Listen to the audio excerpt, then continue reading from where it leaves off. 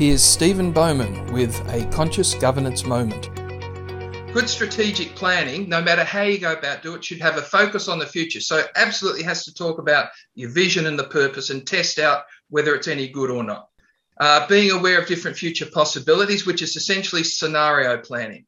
Many organisations haven't heard of scenario planning or don't get involved in scenario planning. And I think that is something that is missing from so many good board discussions.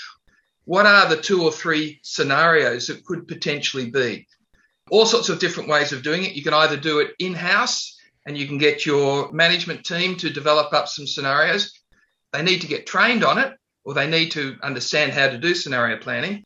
What we tend to do is do scenario planning as part of the strategic planning, because it then gets people's mindset into 5 or 10 years into the future. And then we look at the implications for that right now, that if we were to put in place, would actually hold us in good stead, whether or not that scenario played out or not. So just be aware, scenario planning, there's, again, zillions of ways of doing it, but build that as part of your toolkit. More information? ConsciousGovernancetv.com